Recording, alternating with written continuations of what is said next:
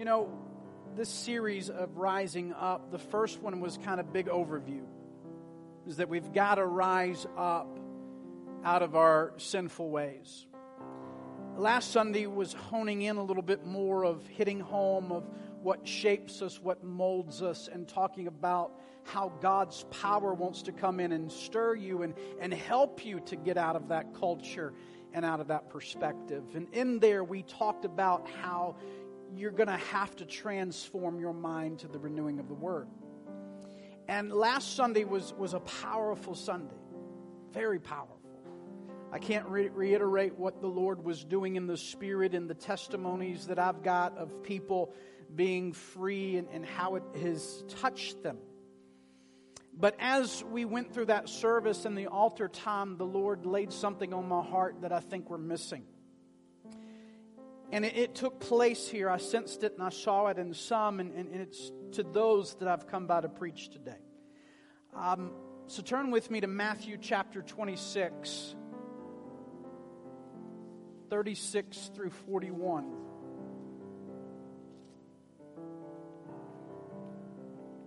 Those of you that are visiting with us on Facebook, we welcome you. We even have a couple here that watches on Facebook all the way from Arizona, is it? So they're Dave and Dave's sister. She's with us. So it's always good to see people that actually watch us. We have Max in Alliance that watches us. We have Cynthia, I believe, is local that watches us. We're praying for her eyes and that she'll be able to completely see again and actually join us in person from time to time. Are y'all ready today? Okay. Tonight we will be praying for those that are going on the missions trip. So those of you that are going on the missions trip, try to do all you can to be here tonight. If you've never joined us for an encounter night, join us tonight because it'll be the last one of the year. And usually what we do is I don't preach. We just worship and let the Spirit do what He wants to do. Amen? So verse 36 through 41, very famous passage of Scripture. Says, then Jesus went with his disciples to a place called Gethsemane. And he said to them, sit here while I go over there and pray. He took Peter and the two sons of Zebedee along with him, and he began to be sorrowful and troubled. And he said to them, my soul is overwhelmed with sorrow to the point of death. Stay here and keep watch with me. Going a little further, he fell with his face to the ground and prayed, my Father, if it is possible, may this cup be taken from me. Yet not as I will, but as you will. Then he returned to the disciples and found them sleeping. Could you men not keep watch with me for 1 hour? He asked Peter. Watch and pray so that you will not fall into temptation. The spirit is willing, but the body or the flesh is weak. He went away a second time and prayed, my Father, if it is not possible for this cup to be taken away, unless I drink it, may your will be done.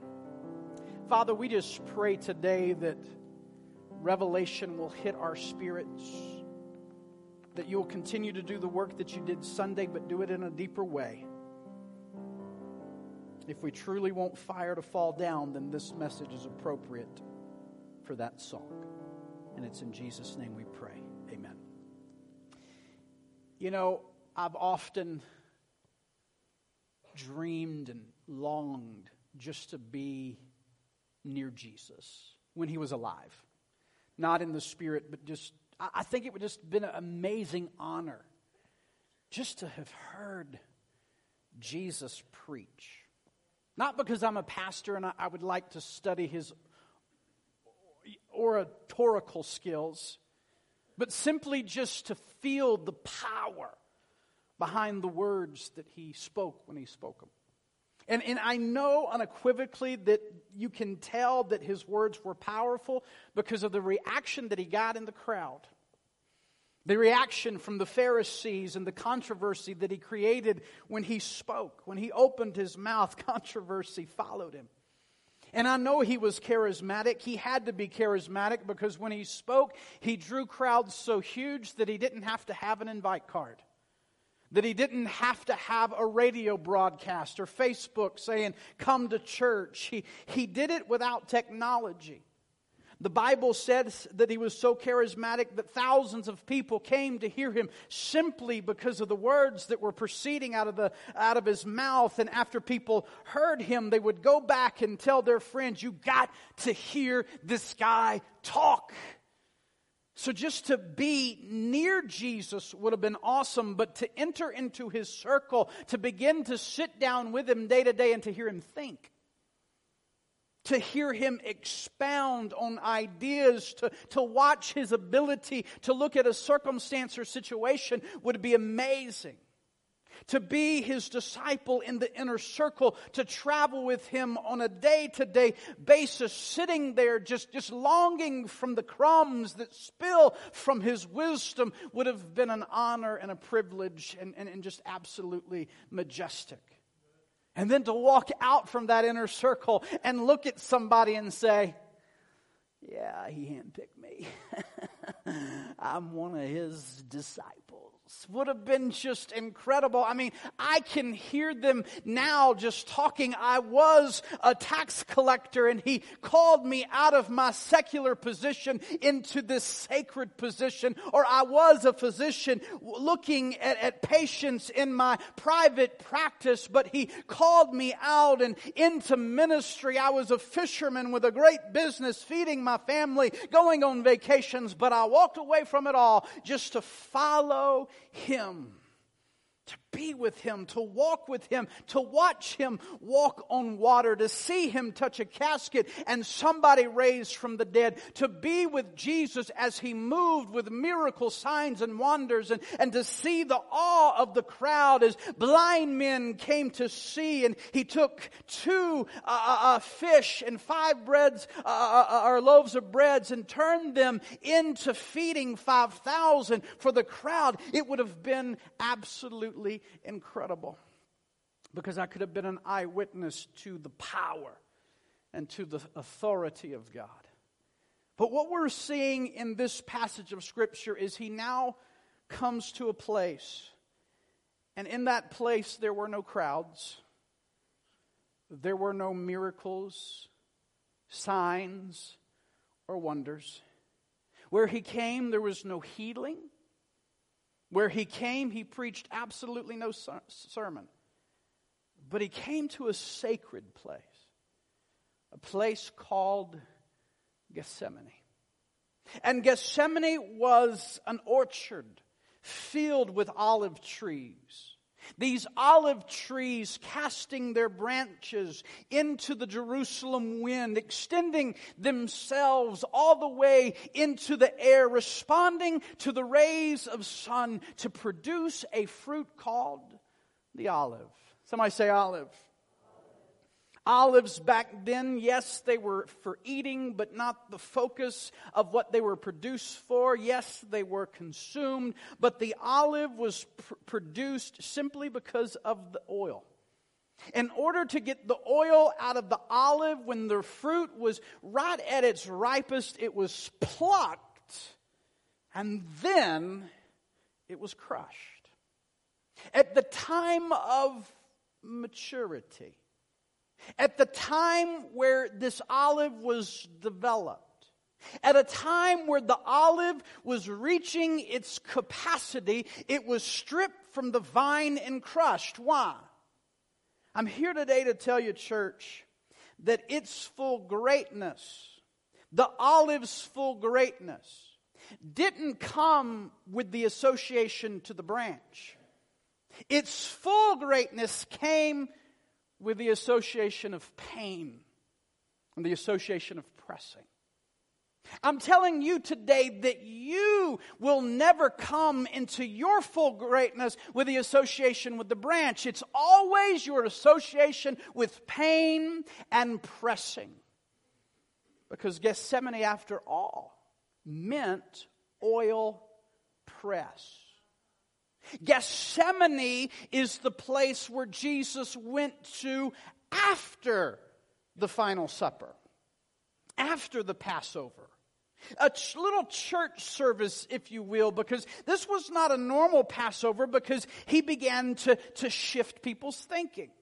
Which is really what a orator should do up here, is to shift your thinking to how you normally think, because what he was saying is what you are normally drinking, I'm changing the whole meaning of it. What you normally eat, I'm changing the whole meaning of it. He was preaching a sermon saying, before you thought of a lamb. You thought that it was the lamb of your ancestors, that you used to put the blood on the doorpost because that's what Moses told you to bring you out of Egypt. But guess what? I don't want you to think any longer of the lamb, because the lamb is just a teacher teaching you about me. Take this, drink and eat. Understand, when you eat this bread, this is my body that was broken for you. And when you drink this cup, it's the blood that was shed for you. I'm shifting your thinking. He was preaching a sermon. They were having a church service. And then after the church service, he said, boys, let's get up from this table and let's take a walk. Oh, where are we going, Jesus? Follow me into a tight spot. Somebody say tight spot. I want to give you a definition of what a tight spot is. It's anything that God uses in your life to press more of our flesh out so that the anointing can flow from us to demonstrate God's love and God's power. Are you hearing me?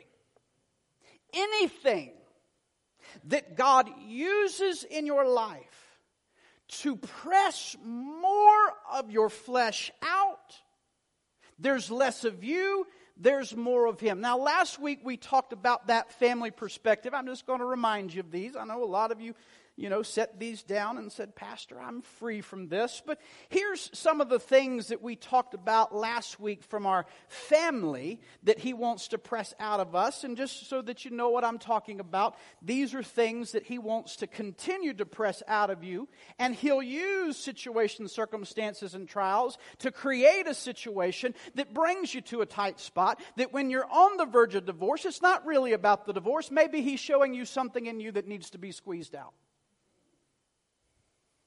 Maybe that argument that you continuously have is not really an argument at all, but God's showing you this part of your flesh needs to die where the anointing of God can flow. Are you hearing me? When you're not having a good relationship with your kids, maybe it's not because they're a teenager. Maybe they're showing something in you that needs to die so that you can have a good relationship with your child, so the anointing can flow from you to your child, that they'll experience God's love and God's power. Have you ever been in a tight spot? Circumstance, situation, and trial that you just view it as something temporary, that it just God get me through it, but He's like, no, I'm using it to get something out of you. I'm putting you in a tight spot. I'm pressing you. Because that pressure from the conviction of the Holy Spirit bears down on us like the pressor did in the olive to excrete the oil. Because some of you, last week when we preached and you came up here, you had a battle inside of your soul. Either I walk out of here and I follow the Spirit, or I continue to follow the flesh. That tight spot is where the war happens. It's where the war happens of that battle between the flesh and the Spirit. The frustration that all of us live in when we wake up on Monday morning after a super spiritually charged service of I want to do good, I want to do what the pastor says, and I want to do what the Bible says, but sin is always there winning the day. We've talked about how you've got to lay it down, you've got to rise up, you've got to transform your mind, but there's another secret ingredient we're going to talk about today. A tight spot where we feel conviction pressing down on us. Like I've said, now we call it condemnation. No, baby, it's conviction. And it's amazing to me that when we as a believer, we come and we have these things, is usually we don't confess these things. Because when everything is going good in our life and we look like we got it together, baby, it will draw a crowd. 5,000 people will hang around you. But when you come to a tight spot to admit, yes, I've got insecurity. Yes, I've got a temper. Yes, I do throw tantrums. Will you pray for me? Can I confess my sin to you? Everybody will be around you when things are going good. But when you're at your lowest trying to go deeper with God, how many people disappear from you when you're in your tight spot? Look down at you with their long sanctified nose instead of getting in there and praying with you. Because every now and then you will find in your walk with God, you will always come to a tight spot. Whether that be preaching of a message or reading the Word or the Holy Spirit convicting you on a day-to-day basis. It's a place of pressure. It's a time where your life may be tried. A place that really, at the end of the day, separates the men from the boys. Separates the adults from the children. A place where you're pressed, and yes, it'll be tight. On the verge of divorce, but it's really going to show you what you got. On the verge of losing your kids, but it's going to show you what you got. It'll show you who's with you and who's not. It'll show you who loves you and who doesn't. Who's for you, who's not for you. And we've all, last week, came to a tight spot. And I would say to you, even Jesus came to his tight spot and he was pressed. Because what you're seeing in the Garden of Gethsemane is the battle of his flesh and his spirit, his humanness and his divinity. Even Jesus had to come to a place where he was pressed. So who are we to think I'm exempt from tight spots? I'm exempt from the battle. If you are a true follower of the Lord Jesus Christ, we don't just follow him for the miracle signs and wonders. We have to learn how to follow him into that place called the tight spot where it presses down on our flesh.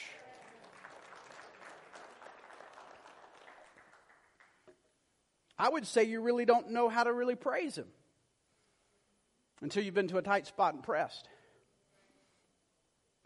You really don't have a testimony until you've been to a tight spot and you've been pressed.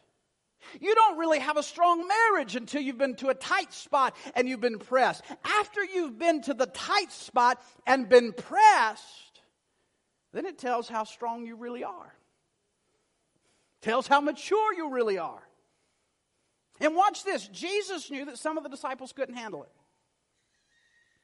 He told the 9, watch this. He said, just sit over here in close proximity to the tight spot. I don't even expect you to go deeper with me. 9 of you are really not made of the stuff that it takes to endure the pressure of the tight spot. Oh, I know you were there when I walked on water. Of course you were. I know you were there when I fed the 5,000. Powerful stuff.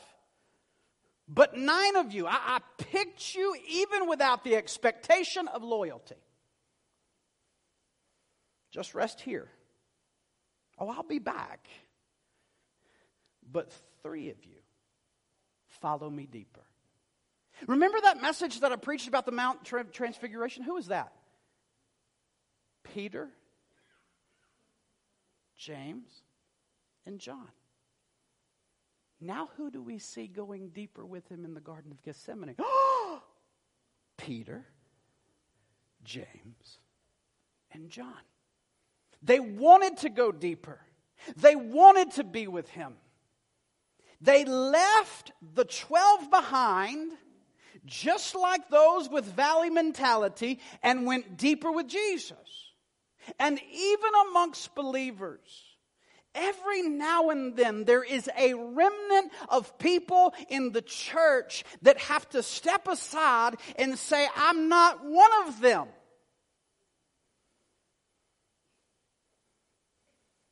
I know I used to drink, but I don't drink anymore. Not that it's going to send me to hell, but I don't want another brother to stumble. Y'all go drink if you want to, but I'm not a part of that.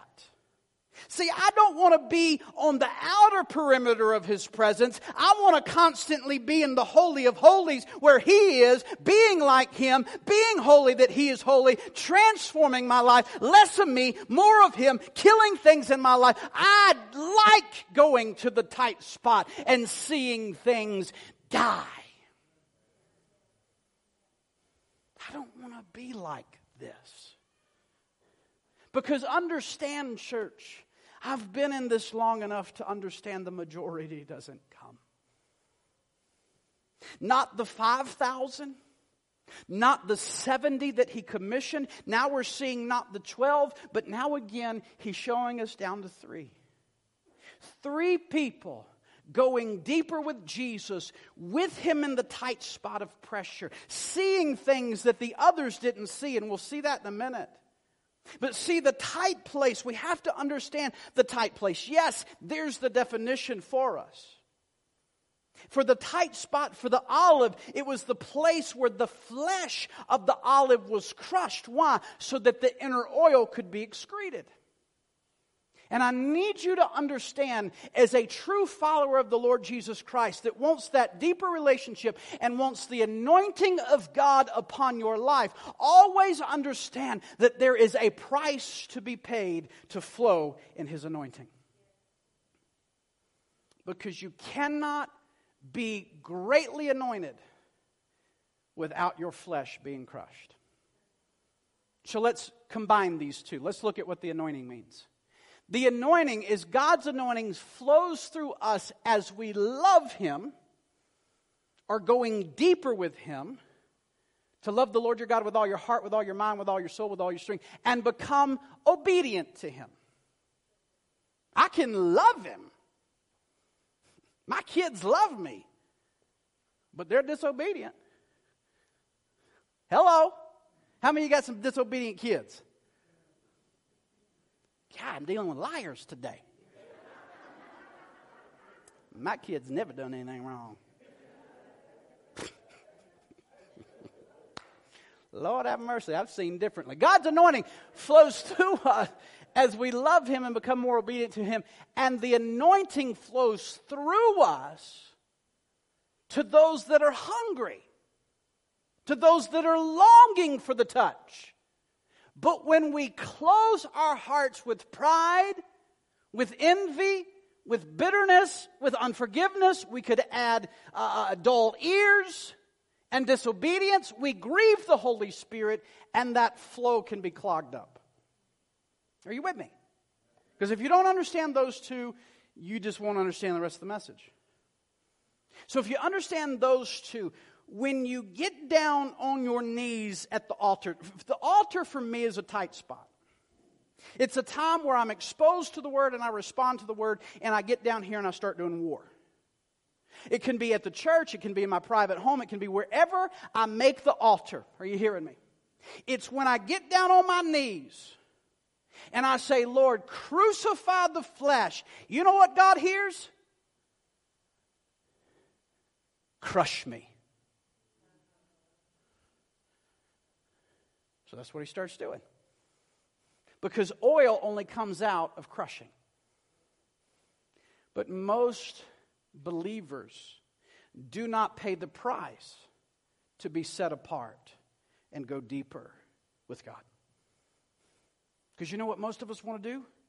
Most of us want to come up here to the altar and be prayed by somebody that is an anointed person in hopes that when I go home, suddenly my flesh will just fall off and die. And then they go home and realize I haven't changed one bit. This church stuff ain't working. This Bible ain't working. This praise ain't working. This book I read ain't working. No, baby, it don't work like that.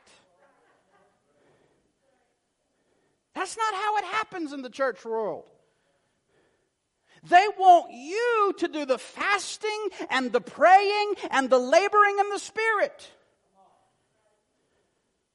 Change me now, change me quick. I got to get back home to see the football game. I want my flesh to die today. No!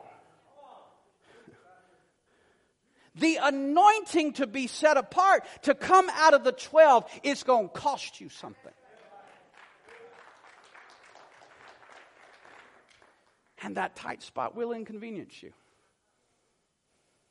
We saw how it'll mess up your plans because this has been working for me. That tight spot gets all up in your business. And it says, I've come here to bring you to this point and I want to disrupt your life. And that is why the anointing cannot be accomplished in the tight spot the anointing can only be accomplished in a tight spot where you are pressed. So hear me, all you charismatic Pentecostals. The anointing doesn't come in the shout.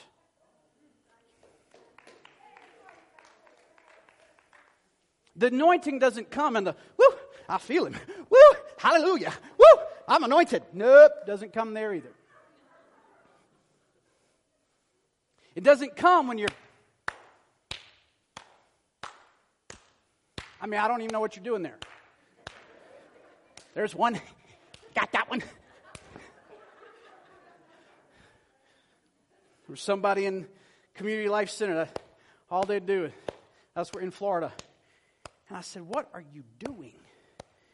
And they're like, we're disrupting the kingdom of darkness. And I said, if you actually think that right there intimidates the devil, all you're going to have is red hands and nothing's going to happen. Because the anointing don't come there. The anointing only comes out of the tight spot. When we've warred in the Spirit and literally killed something. Because listen, we've created a generation where now what we're hearing, praise and worship. And I love praise and worship. Do not get me wrong and don't leave the church because I preach this. But we're so praise and worship centric that we're no longer prayer centric. So what we're trying to do is we're trying to dance and praise our way into a place where really we need to crawl into on our knees with our head down, our heart humble, and said, this is what your word says. Clean me up and crush me. So when we create a praise generation that everything's hunky-dory, guess what we create? A generation of church folks that can't take nothing. A generation of church folks that don't stay long in a church that preaches the word. I just wish the pastor would stop where we could have the altar call and I could just praise. Why can't the worship service go for 3 hours? Because you might like to sing, but a lot of people in here don't even sing in the shower. Now we got generation of church folks that are easily offended. He said something hurt my feeling. He told me stop sleeping around.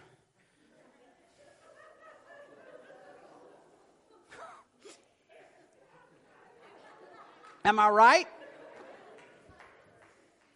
My pastor don't drink beer. I'm going to go find one that does. Just saying. They give up on marriages.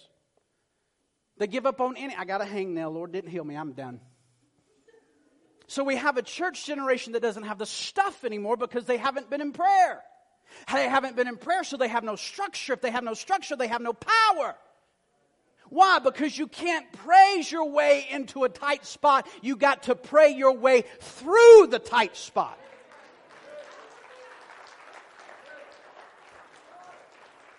Y'all might not think it, but I'm preaching good today.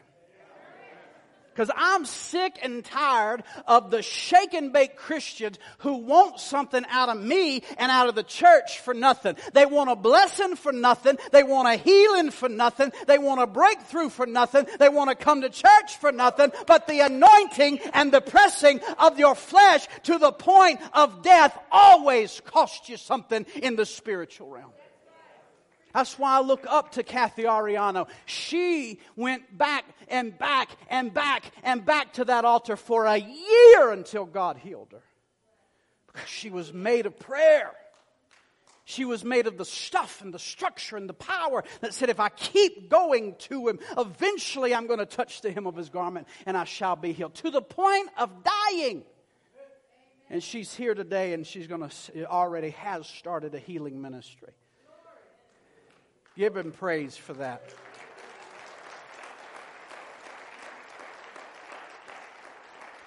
So Jesus had to pay the price, and we do too. That's why it amazes me. Honey, how long is it going to take you to get your hair done? Oh, about an hour. Okay.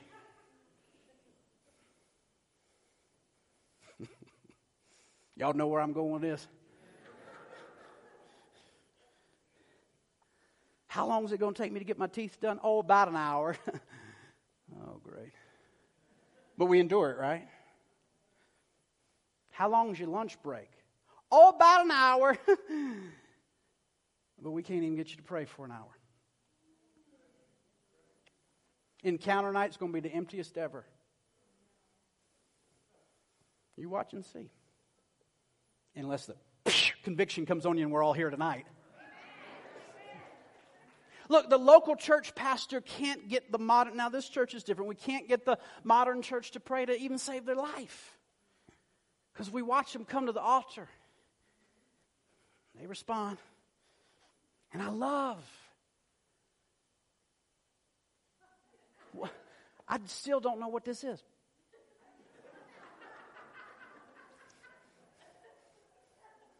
I mean, when I watch a fight... They're like this, and swords, and bloody, and rah! But we come to the altar and we're like, and then you watch 3 minutes. Maybe he'll think I'm bowing down. But my arthritis, when is he going to dismiss this thing? Right? And then I pray for you, you're like, okay, I'm done. It's like, no. Just because I touched you doesn't mean anything happened. Get down on your knees and war. Because you came up here for something, right? Don't leave without it. But 1 hour is a long time when it comes to praying. Now, but watch this. 1 hour of 24. Jesus asked him, can you just pray for me 1 hour, guys? And do you know what I'm going through?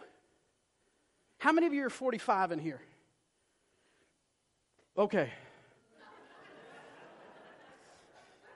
I feel old.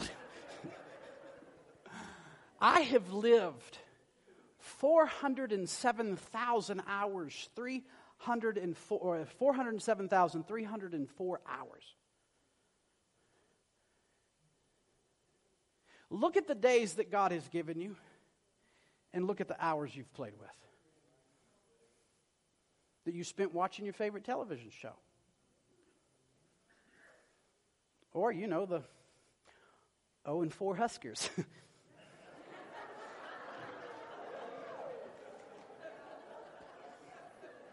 Hey, the dogs are 5-0, so... I see my Tennessee guy, he's in depression. He didn't come because the dogs beat him yesterday. But analyze it. All the hours that God has given you, how many of you spent in prayer? Because see, I understand. I can make a sermon, baby, that will get you to shouting because all I have to do is create a sermon of God's responsibility to you. That's right. Bless me.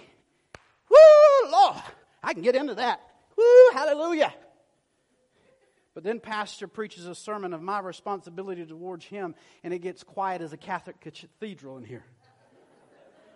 Sometimes it gets so quiet when I start preaching about your responsibility, I want to go to sleep, and I'm the one doing the talking. Right? Why is that, though? It's because we want something back without putting anything in it. That's why we say, give it to me, preacher. Give it to me fast. I got places to go and people to see on Sunday. I won't tell you who, but somebody told me, He said, I'd come back to your church. I love your church. But you preach too long.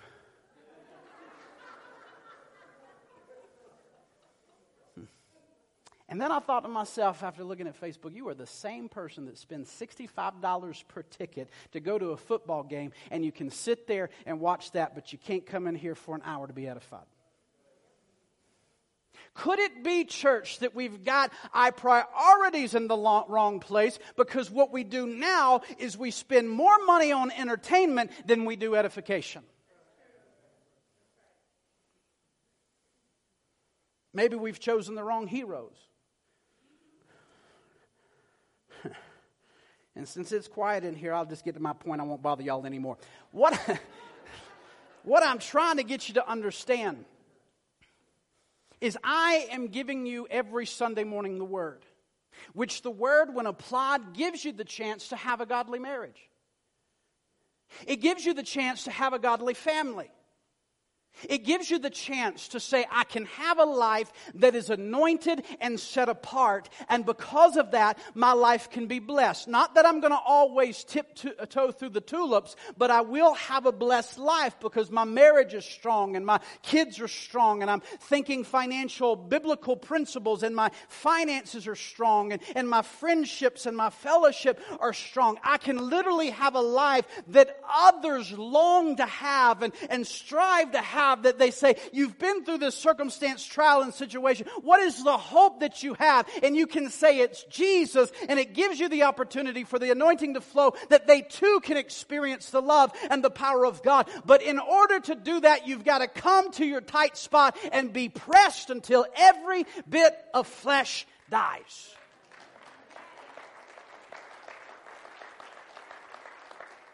And some of you need to stop saying, Lord, bless me. Because when you say, Lord, bless me, what he's hearing is, press me? Because in order to be blessed, you got to be pressed. Are you hearing me? Press me, God, until glory comes out. Press me until the anointing comes out of me. Press me until my flesh and my pride and my mood and my anger and my temper and my tongue and my harsh ways and my fear and all the temptations and that I'm a fighter. Press me until all of that dies.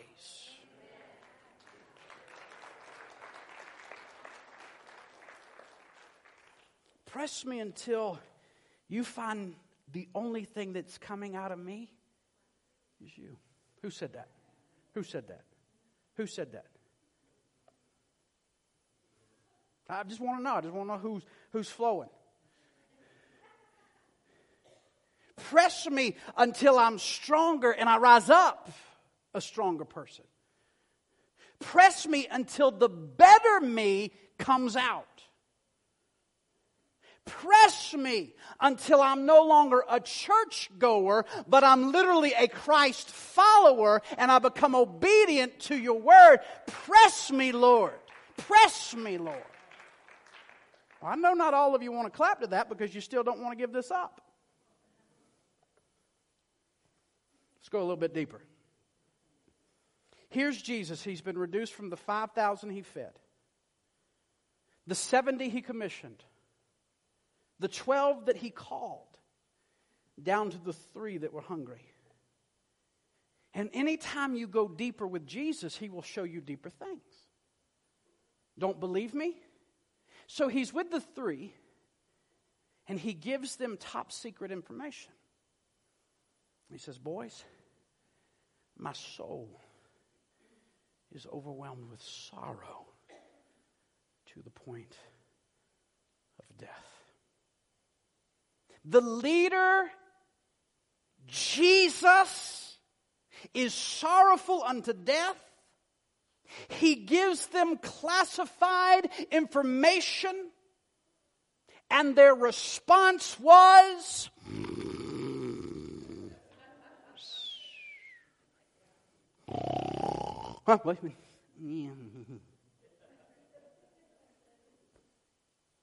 and I'm telling you, your tight spot's going to be lonely. It's going to be lonely because we don't have a church where we confess one to another. Because we have to come in acting like we are somebody. But I want to be with a group of friends that don't sleep and that they can pray for me in my tight spot. So what I have found with friends, it's not the number of people around you, it's the quality. That can take these things and go, I want what God wants for you. How can I join you in prayer to help you win the battle between your flesh and your spirit?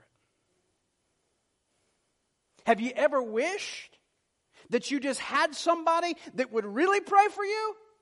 I'm not talking about healing. I'm talking about you could go to and go, look, I just fought with my kids and with my wife. That is ugly. God doesn't like ugly. Can you join me in prayer? I'm talking about someone who would share the weight of your weakness.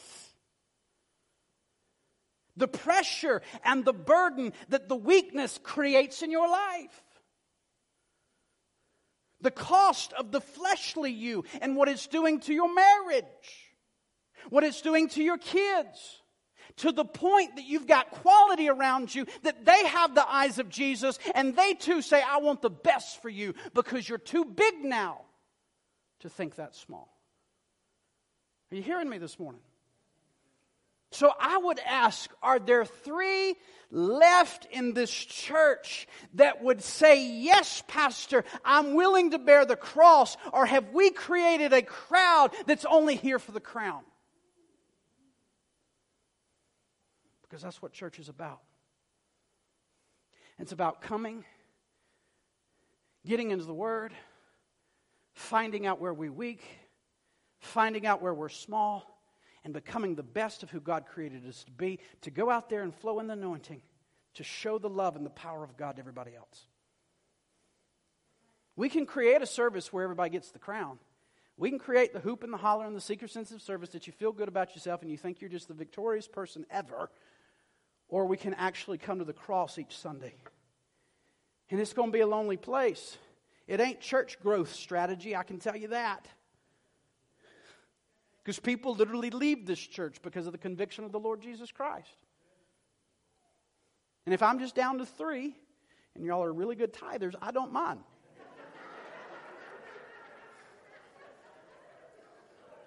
Because we got to pay Mike Schaff for insurance. I see him in the audience. So when I think about the Garden of Gethsemane, I think I come to the garden alone. When I come to the garden, I come to the garden alone while the dew is still on the roses. And the voice that I hear that is falling on my ear, the Son of God discloses. But while I'm there, He walks with me and He talks with me. And no matter what I bring, He tells me that I am His own.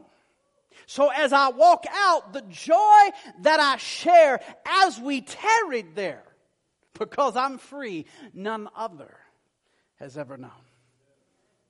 And Jesus comes back and He says, didn't I just tell you that my soul is overwhelmed with sorrow to the point of death? Do you see the blood coming down my face? And your reaction is to sleep? Have you ever been in a place in your Christian journey where you come down from the altar and you just had a snot slinger, or you went to war, you felt things fall off, and then you get in the car and it feels like you're the only one in the car because they don't understand what you're talking about? Because the garden is the lonely place. The Bible says that Jesus kept challenging them. And each time after challenging them, He came back and found them asleep.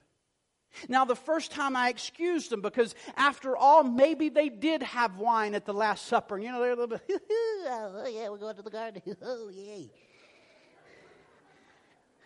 And then they were coming down off the little, wine spoliolio stuff. And I was like, okay, maybe we can just excuse them. Then I realized, wait a minute. Before the Garden of Gethsemane, they had a church service. Before the Garden of Gethsemane, Jesus was preaching and radically transforming their mind and their mentality and doing a shift. But what I realized is their behavior had not changed, even from the sermon of Jesus. They heard the message, but they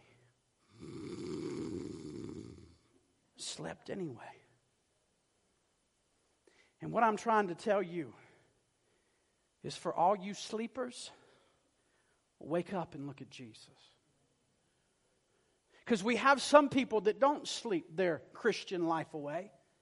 And we do have some people that are sleeping their Christian life away. But whoever you are, look to Jesus, because Jesus let them sleep and He went further. And some of you that have been sleeping through your Christian walk, if you are here today and you have not been praying, you need to start praying. But those of you that are not sleeping your life away and you are praying, but some of these things haven't fallen off of you, I want you to look to Jesus as the author and the perfecter of your faith. Look to Him as an example, because what you'll find is He went further. And somebody in here, there is a breakthrough that you need. Let me encourage you, be like Jesus and go further in your prayer and go further in your tight spot, and something will fall off of you. Because when you go further in prayer, there is a deep place in prayer that is beyond our religious, superficial little prayers. There is a deep place of prayer that demons cannot go. There is a deep place of prayer that Satan cannot go. Darkness cannot go. Depression cannot go. And when you get into that deep place of prayer and you start going into spiritual warfare, Satan looses his grip off of you, because the anointing is coming out of you.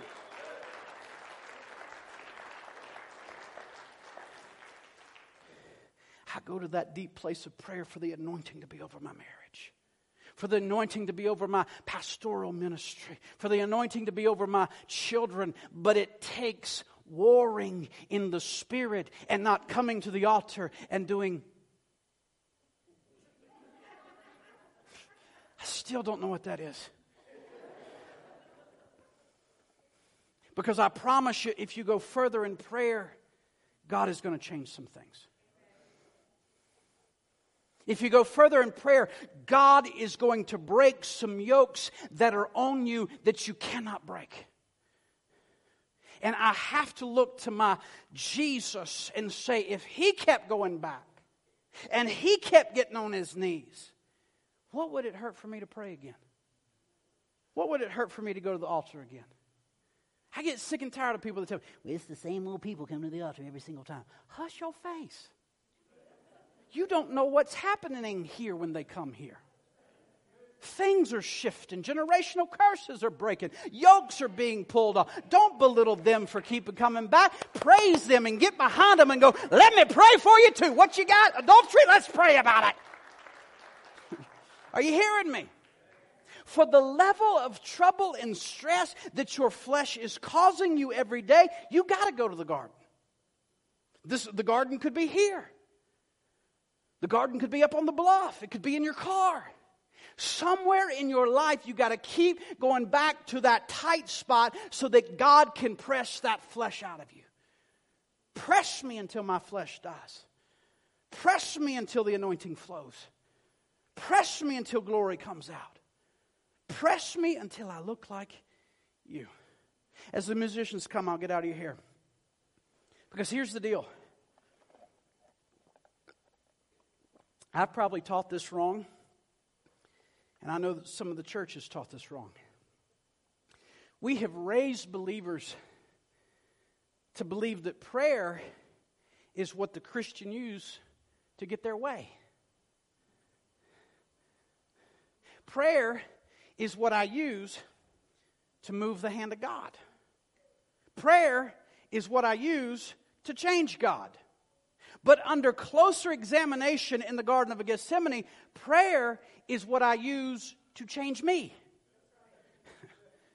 Because when I look at Jesus, what did he say at first?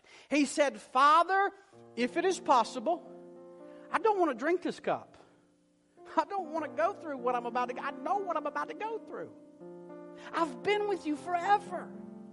And once the weight of sin falls upon my back, for the first time in history, in the first time of all eternity, your presence is going to be withdrawn from me. You will turn your back on me, and I've never felt that in my life, and I can't do it.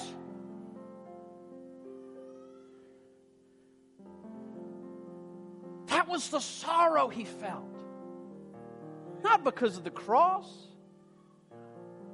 but because of the presence of God would be lifted from him to the point of death that he sweat blood.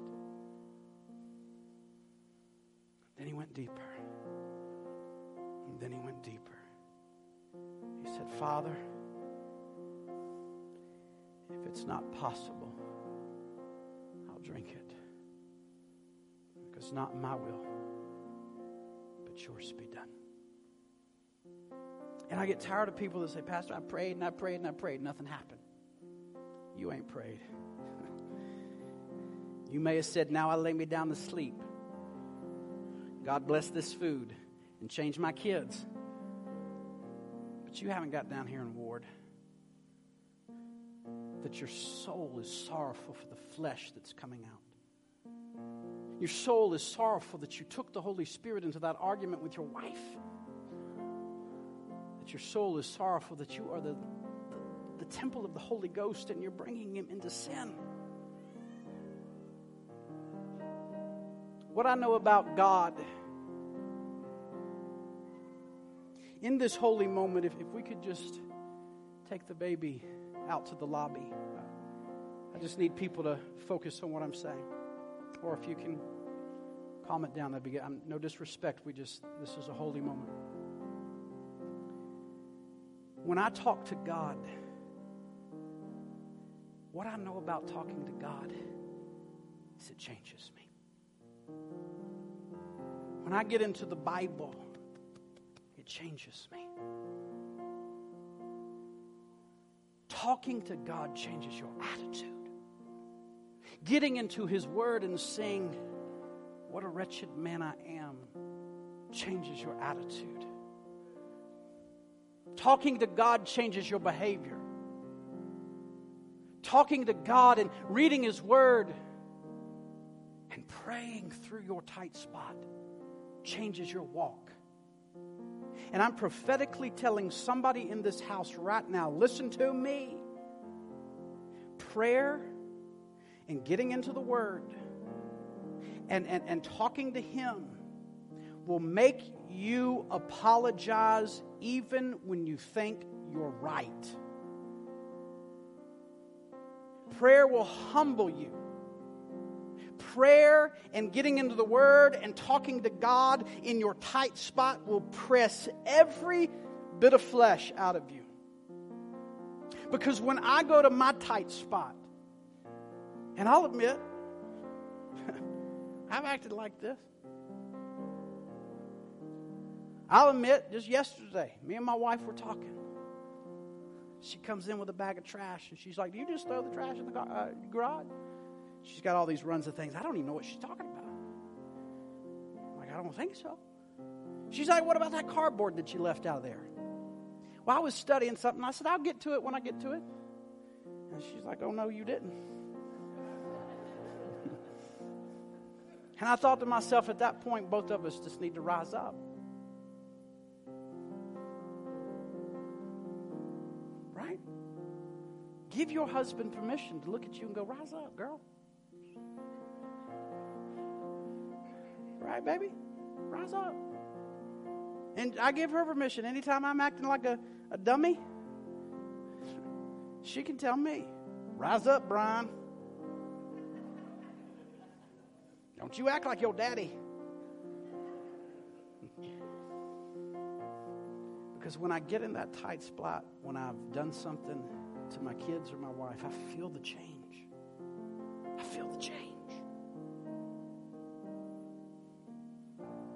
I get into the Word and I get into prayer and I start talking to God, and that thing that used to bother me don't bother me no more. I get in the Word and I get into prayer and I begin to labor in the Spirit, and that thing that used to get on my nerves, it don't get on my nerves anymore. The things that I used to fight about over petty things, I don't fight about anymore. Because in my tight place, I've got to learn to begin to pray, God, if you don't change it, change me. If you don't change my circumstance, then change me to handle the circumstance. And God, if you're not going to change the situation, then change me for the situation. And that's what I'm trying to produce in this church, is a church of believers that won't change. How many of you want to change? Then you need to settle in your spirit, I refuse to go to Northfield Church and be the same person I used to be. I refuse to get into the Word and be the same person I used to be. I refuse to go to the altar and start warring in the Spirit and laying things down and then picking them up. God bless y'all. See you later. I'm so holy. Because that's what we do. Because we don't war to kill it. We put it down, and then we grab it and run out with it. Are you hearing me this morning? Let the pressing come. Let the conviction come. God, press me until you change me. Press me until I get a new attitude. Press me until I get the brand new mind. Somebody in this place, you came up last week, but you still need to let him press you. So I'll close with this. You're here today, and you need the tight spot, the altar, because your spirit is saying one thing, and your flesh is saying something else. If that's you, you need to let him press you. Because watch what happens when you let him press you. Jesus was on his way out of the garden. He said, boys, watch this. Rise. Rise. Let's go. And watch what he said. Here comes my betrayer. See, what you got to understand is after prayer, you're stronger now. After prayer, and you've been pressed on, you can take it now. After prayer, you can face your enemy now with power, with anointing.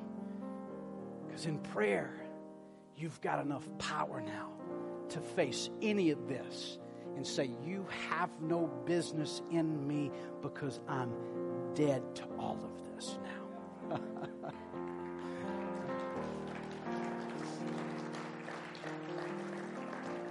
And that's what you're seeing, Jesus. I'm dead to my flesh now. Because if you're coming in here and you waiting on something for nothing, baby, you're going to be waiting all your life. Or you can embrace the altar. You can embrace the garden. You can love conviction. Get in that tight place and let God press the flesh out of you. The question is who's willing to rise up and say, let's go. I'm going to be the man that he's called me to be, baby. To look at your husband and say, I'm going to be the woman that he's called me to be. Because you will never get it from my preaching alone. You've got to be willing to come to here. Get down on your knees and pray until you die and his will be done. Are you hearing me? God said, if my people who are called by my name, here's the ingredient, will humble themselves and pray. And while they're down on their knees searching the scripture, they will seek my face And anytime you seek His face, you will find your sin. You should turn from your wicked ways. And then when you say, God, forgive me of these things, press me, kill it, then the Bible says, I will hear from heaven, I will forgive their sin, watch this, and I will heal their land. Your land is not the hay that you're cropping, or the beans that you're farming, or the corn that you're producing. Your land is your little acre in your home that when I get rid of this, my land will be healed, my children will be blessed, my wife will be blessed because I'm a new person for them, for the anointing to flow out of me, that they can feel the love and they can feel the power of God. My land will be healed. And then if we all got it, and truly flowed in the anointing, the bigger land of the Panhandle would be healed, because now we're flowing in the anointing and people are getting the love of God and the power of God, and they too want what you've got. Are you hearing me? It's bigger than you, baby. I keep telling you that. It's bigger than you.